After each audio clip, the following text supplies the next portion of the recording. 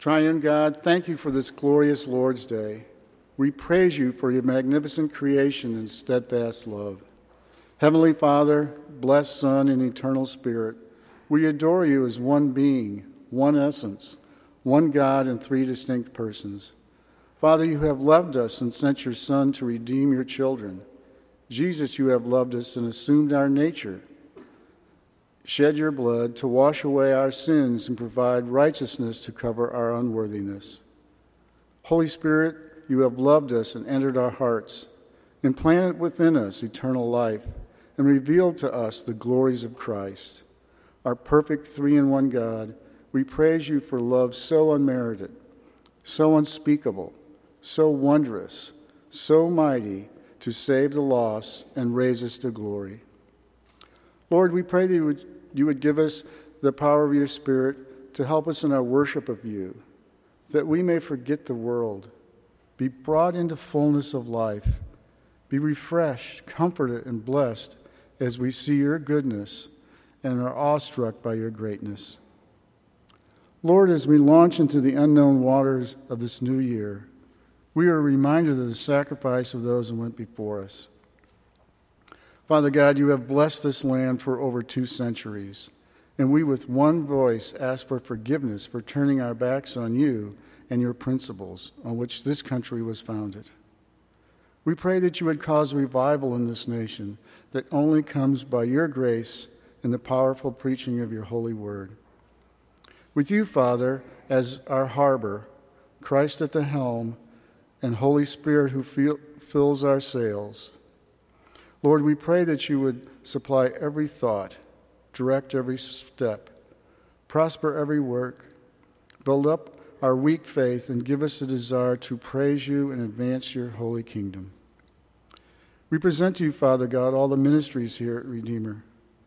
We pray that by your direction, our youth and children's ministry will provide your children with the foundations that will lead them to be strong men and women of faith.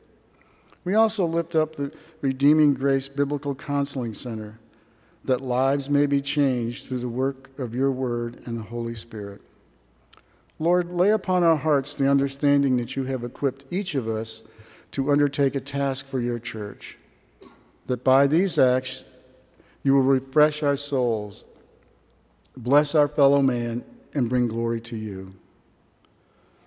Lord, we lift up the missionaries that are supported by this church and all who carry forth the gospel of Christ worldwide, that you would grant them protection, wisdom, and hope.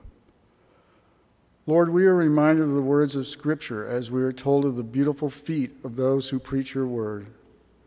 Not only the feet that carry the gospel across dusty roads and faraway places, but the feet that walk across our well-manicured lawns in our neighborhoods and carpeted floors in our offices, schools, and homes, as we are called to live out the gospel in all our daily lives.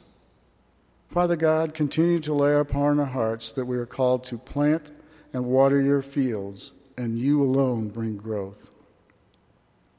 Triune God, we pray that you would sanctify, prosper our families, strengthen our marriages, and bless our singles. Lord, we lift up to you those who are in need of your loving touch, physically, emotionally, and spiritually.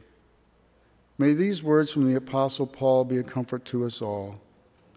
May you be strengthened with all power according to his glorious might, for all endurance and patience with joy, giving thanks to the Father who has qualified you to share in the inheritance of the saints in light.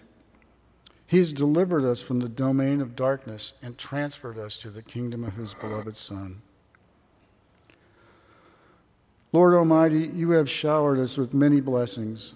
One that we specifically cherish is the blessing of hope. Hope is your gift to those out of your good pleasure before the foundation of the world. You have chosen to give eternal hope to those whom you have elected of every tribe, tongue, and nation. Hope is given to us by your grace and is sustained by your Spirit, for our earthly and eternal good, all for your glory. The hope that you provide is not wishful thinking. It is not a feeling that we have during good times. Our hope, Lord, is the presence of the Holy Spirit, as the Apostle Paul tells us in Romans. Hope does not put us to shame because God's love has been poured into our hearts through the Holy Spirit who has been given to us.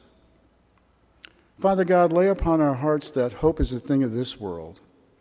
It will be non-existent in a new heaven and earth. We will no longer have any need for hope there because we will have everything we ever could have hoped for as we dwell with and worship our Savior, who will never again allow us to face disappointment. Lord, let us not set our ultimate hope on the things of this life, but fix our daily hope on Jesus Christ and our eternal home with whom, where no one and nothing will ever disappoint us again. As Pastor Tony opens the book of Genesis this morning, we pray that you would use him in a powerful way. Pour upon your people heavenly wisdom and grace. Enlighten us with true knowledge of your word. Inspire us with the zeal for your glory. May truth and righteousness flow from your gospel and be purely preached and truly followed. Bless your church that we may grow up in him who is our Lord and Savior, Jesus Christ. Amen.